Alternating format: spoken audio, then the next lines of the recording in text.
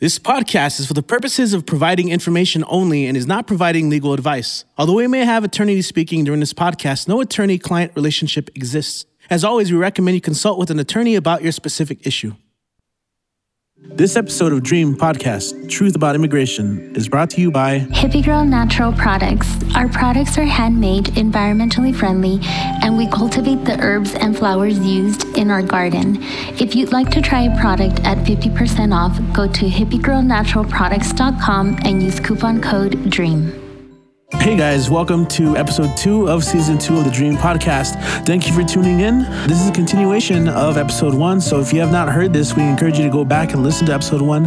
If you're joining us again, we welcome you back. We're going to go ahead and dive into the conversation. Another news thing that I wanted to bring up was there was a complaint filed against El Paso judges. Yeah. Had you heard about this complaint? I had read about it, but I would definitely love if you can enlighten us on what the complaint was about and about. Well, tell us a little bit more about that. Yeah. So what happened was that there was a complaint filed against El Paso judges. It was filed by the American Immigration Council and AILA, American Immigration Lawyers Association, and this was the beginning of this month, beginning of April.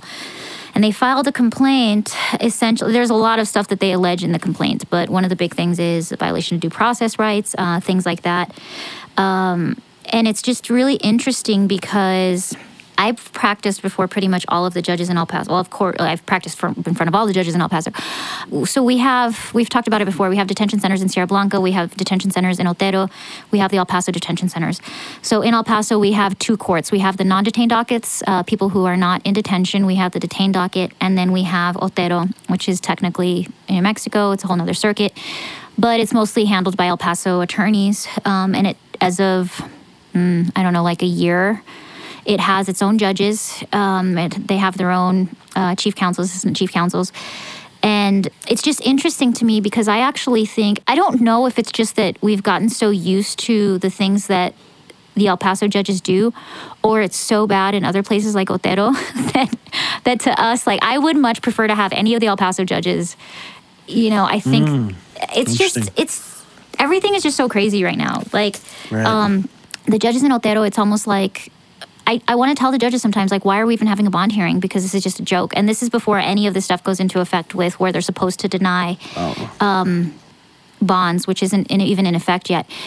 But it's kind of like a farce. It's why are we even having a bond hearing when you're going to deny the bond hearing no matter what? So if anything, I think that a complaint should also be filed. I think it's awesome that they filed a complaint because it does bring to light a lot of the things that we face as immigration attorneys that are in the private sector. But I feel like when I go to court in Otero, it's not like the government attorney and a judge. It's 2 government attorneys. I mean, it's pretty crazy out there. Something that I don't really know anything about this. So when you say filing a complaint, who is that to, and what process does that start? I have no idea. I don't know. I don't know what will come of this. Okay. There's 2 organizations here that Well, they're both national organizations. I can tell you, if nothing else, there's been a lot of attention brought to the issue. Right. But I'm also a little bit, I don't know if I necessarily agree, and I think some of my colleagues would agree. I don't know if I necessarily agree with some of the complaints that were contained in the complaint. Some of the allegations contained in the complaint. There's certain things that I understand how from an outsider it would seem like they're not good. But for example, in Otero. Yeah. So we will have stuff before a judge. The judge will make a decision I don't agree with, and I will want to appeal the judge, right? Okay. And so it would go to the Board of Immigration's appeals. Instead of allowing us time to actually get a response on an appeal, which granted can take a very, very long time, instead of allowing time for there to be a response, which can be on very substantive issues like pleadings, instead of allowing a response and a possible reprimand and being told that their decision is wrong, they will force us to litigate the case before we can get a response on an appeal, which is essentially an issue that should be addressed with the Board of Immigration Appeals because they're taking so long on appeals. But it's just kind of a mess because why don't you let them look at your decision and see if they agree with your decision or not? You're so... I don't know. I really think that we need to, and I would like to contact these organizations about filing a complaint against those judges because It's worse. I think it's about 10 times worse than it is in El Paso. But if nothing else, it's brought a lot of attention to the issue. So if anything, I think maybe that's it. You know, by filing that complaint, it becomes news and maybe affects public opinion because all these are positions that are voted in, right? Judges and... Yeah, and there is a lot of... There's a lot of they're appointed positions, not voted in positions. These from national judges. For judges, yeah. For immigration judges. But if nothing else, there is a lot of national coverage, news coverage. I've been contacted by national news, things like CBS and things like that, where I've kind of pointed these things out to them. Mm-hmm. Hey, look at this complaint, and they are getting a little bit of coverage and traction. And people are kind of starting to realize the issues that we've been dealing with for a really long time. There is a website called TRAC, TRAC, and I think it's through the University of Syracuse or somewhere like that. And they keep numbers on approvals, asylum approvals, and different statistics like that across the nation. And El Paso is, I want to say, in the top 5 worst places to present an asylum case. Wow. And that's the other issue with bonds getting denied, which we talked about. I think we're splitting this into 2 episodes, so go check out the first episode. Right. But we talk about judges no longer having jurisdiction to grant bonds. And so that's another issue. You're being forced to present your asylum case in jurisdictions that are not good jurisdictions, that are some of the worst jurisdictions to present asylum cases, some of the toughest and harshest. Which I think also goes against the misinformation of these are the parts that everyone's going through, making it easier. And sometimes they'll move people. If somebody comes in through California and they have a gang-based asylum case where it would be a valid asylum claim, they'll move them to Texas. Yeah, I didn't know that. Or Fifth Circuit. But for example, El Paso, in that complaint that was filed, and that complaint was filed April 3rd, 2019. If anyone wants to use the handy Googles, in that complaint they do. And I think the numbers are from TRAC, but between 2013 and 2017, 31 out of 808 asylum cases were approved, which is 3.84. asylum cases. It's a pretty low percentage.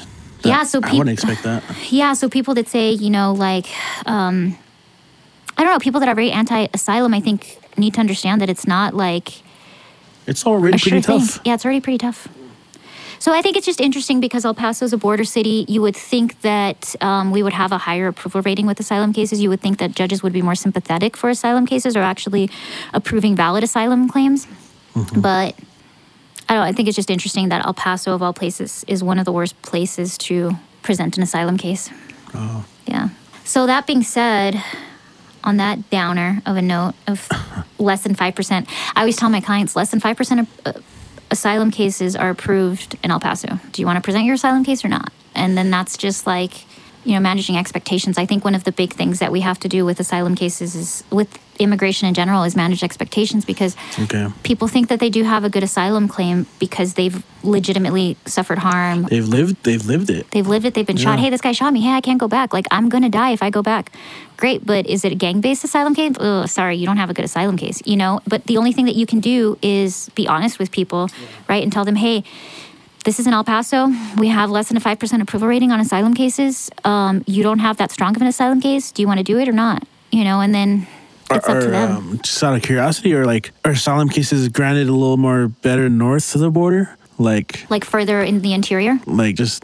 Say northern border, Canada, or further, way north. Well, Canada has its own stuff when it comes to, it has their own whole immigration system. Right. Okay. But I can say in the interior, more in the interior cities, they do approve asylum cases a lot more.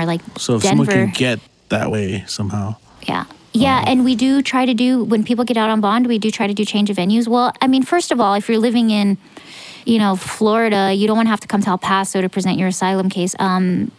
There was a bunch of Cubans. I was in court today, too, and there was a bunch of Cubans, and some of them were in Florida, and they came here for their hearing. So you don't want to have to do that. So you want to do change of venues.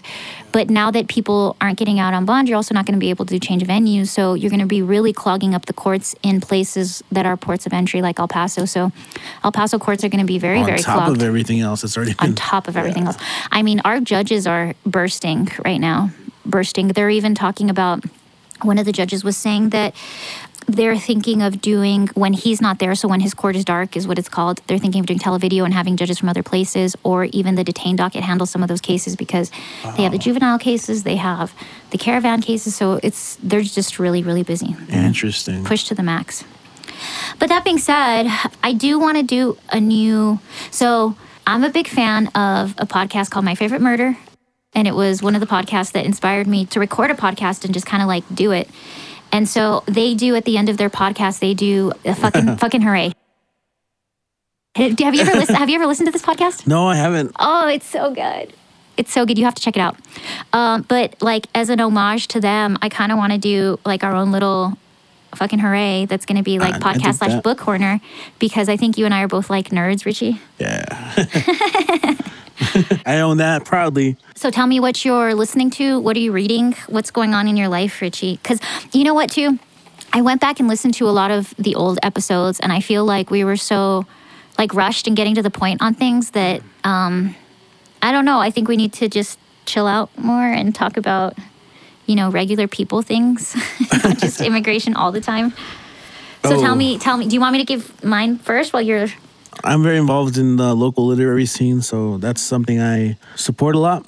So in terms of what I'm currently reading, I do want to give 2 plugs. One is a local poet who has been going to my open mics, and she represents Juarez, El Paso, and she did this book of poetry called The Mess You Made. Her name's Samantha Pichado, and she gifted me a copy of her book, and it's really great. And I think she connects to a lot of people.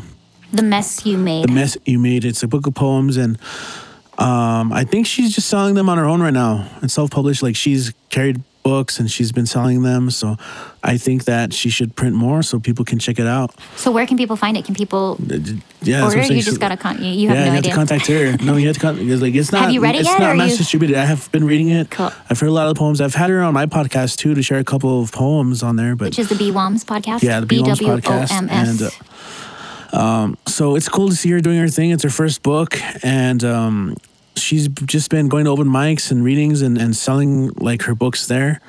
The other one is I just met this author recently. But wait, before you get off of that, when's the next open mic? How often are you doing open mics now? We haven't done an episode in like forever months. So, well, I'm not really sure when you guys will be listening to this, but definitely check out soon. Barbara Open Mic, and we have at least 10 a month that are weekly, bi-weekly, once a month.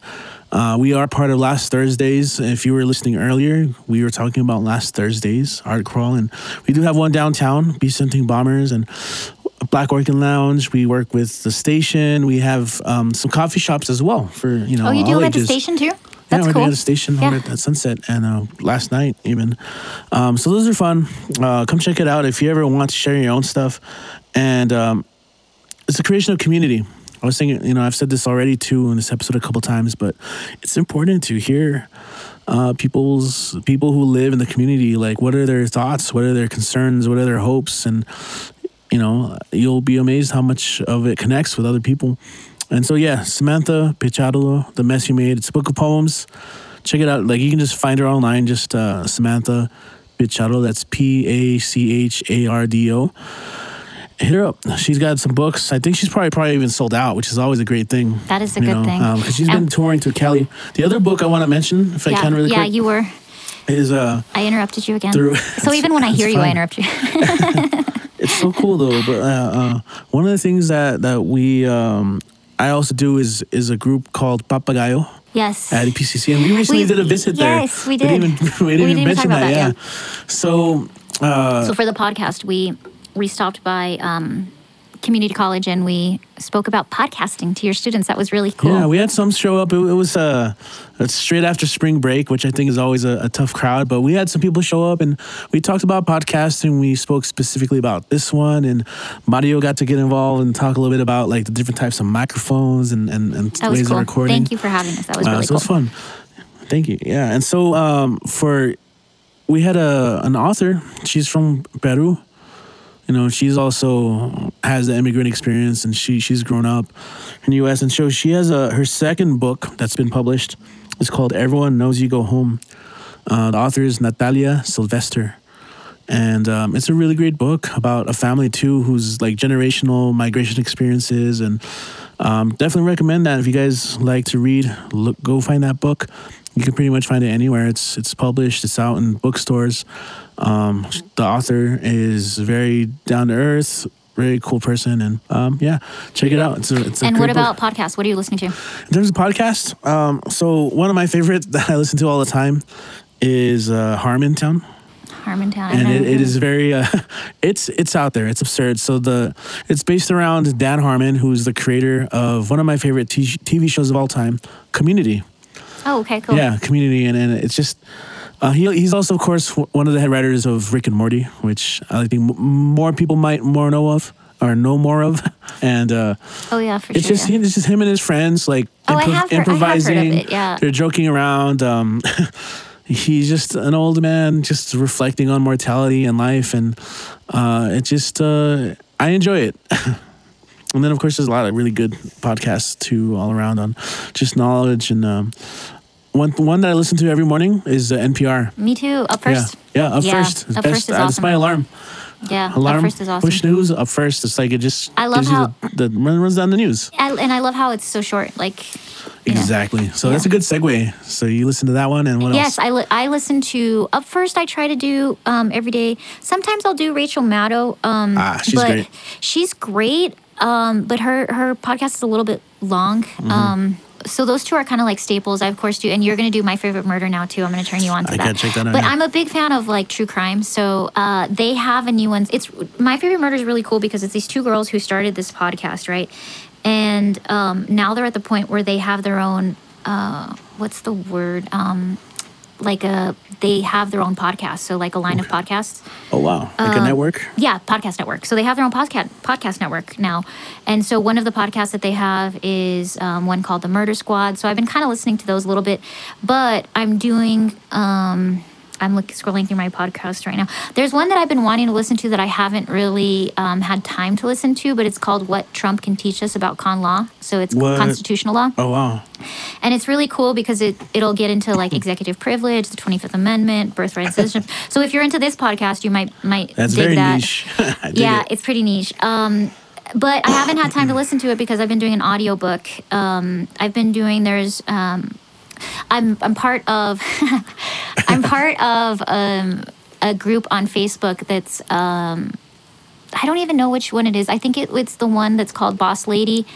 Boss Lady ESQ, so it's all like female attorneys. And they kept talking about this. I think it was on that group that they kept talking about this book called Profit First. And so I found it on audio because I'm I'm going back and reading Game of Thrones for like the third time. And so I read that at night, like when I fall asleep. But I want to do Profit First and really like, pay attention to it. And I can't fall asleep to that necessarily. So it's always a good read when you're just so involved and intrigued that you just end up staying up reading it. Yeah. And Profits First is I really wanted to like be coherent for it, like not sleepy. So I started listening to this audiobook called Profits First, and the concept is, it's for entrepreneurs. Well, it's really for anybody, but it kind of flips on its head the idea of how we run our businesses and how we tend to do this thing where you just look at your bank account and how much money do I have, and that's how I'm going to base, what I can spend this month. And so the concept is it's kind of a mix of paying yourself and also surviving lean. So serving yourself a smaller plate. He talks about serving yourself a smaller plate. If you have a smaller plate, you eat less. So pay yourself first, and then you can also learn where you need to cut things in your business. So it's been pretty cool. I definitely recommend it. I'm only like 3 chapters in, but I haven't been doing a lot of podcasts because I've been doing audiobook, but it's really cool. Okay. Yeah. Which is great when you're driving, like cleaning, to be able to just listen to the audio. And I do drive to Otero for hearing, so that's a drive. And then sometimes we lose service, so the audiobook's cool. But that's our podcast book corner. Homage to My Favorite Murder. And also, if you guys want to, like always, if you have any input or feedback on what shirts. you want to hear, we have merchandise. Where can we go find that merchandise? Ideally, it would be on the website, but it's not there yet. Dreampodcast.net. Yeah, if you want it, you can email us. We do have the t-shirts. You can email us dreampodcast01@gmail.com. The website is dreampodcast.net. I will eventually have a link up there so that you can buy the shirts, but I can't say that it's there yet, because it's not. And feedback is always great. If you're listening to this on Apple Podcasts, iTunes, give us a rating. You can also type in comments, suggestions. Like and subscribe. Please share with your friends. Share, like, subscribe, share. Cool. And I can finally say that all at once. Yeah, right. It only took a whole season. Yay, we're on season 2. The cue applause, sound effects. Awesome. No, thanks for listening. Thank you, Cynthia, for sharing all your knowledge and info. And we'll be back. I feel like I yap. Season 2. But it's all good. Season 2, up. yes. And please, guys, reach out to us, like, subscribe, share. And thank you for listening. Bye. Bye. This episode of Dream Podcast, Truth About Immigration, is brought to you by Su abogada de confianza, Cynthia R. Lopez.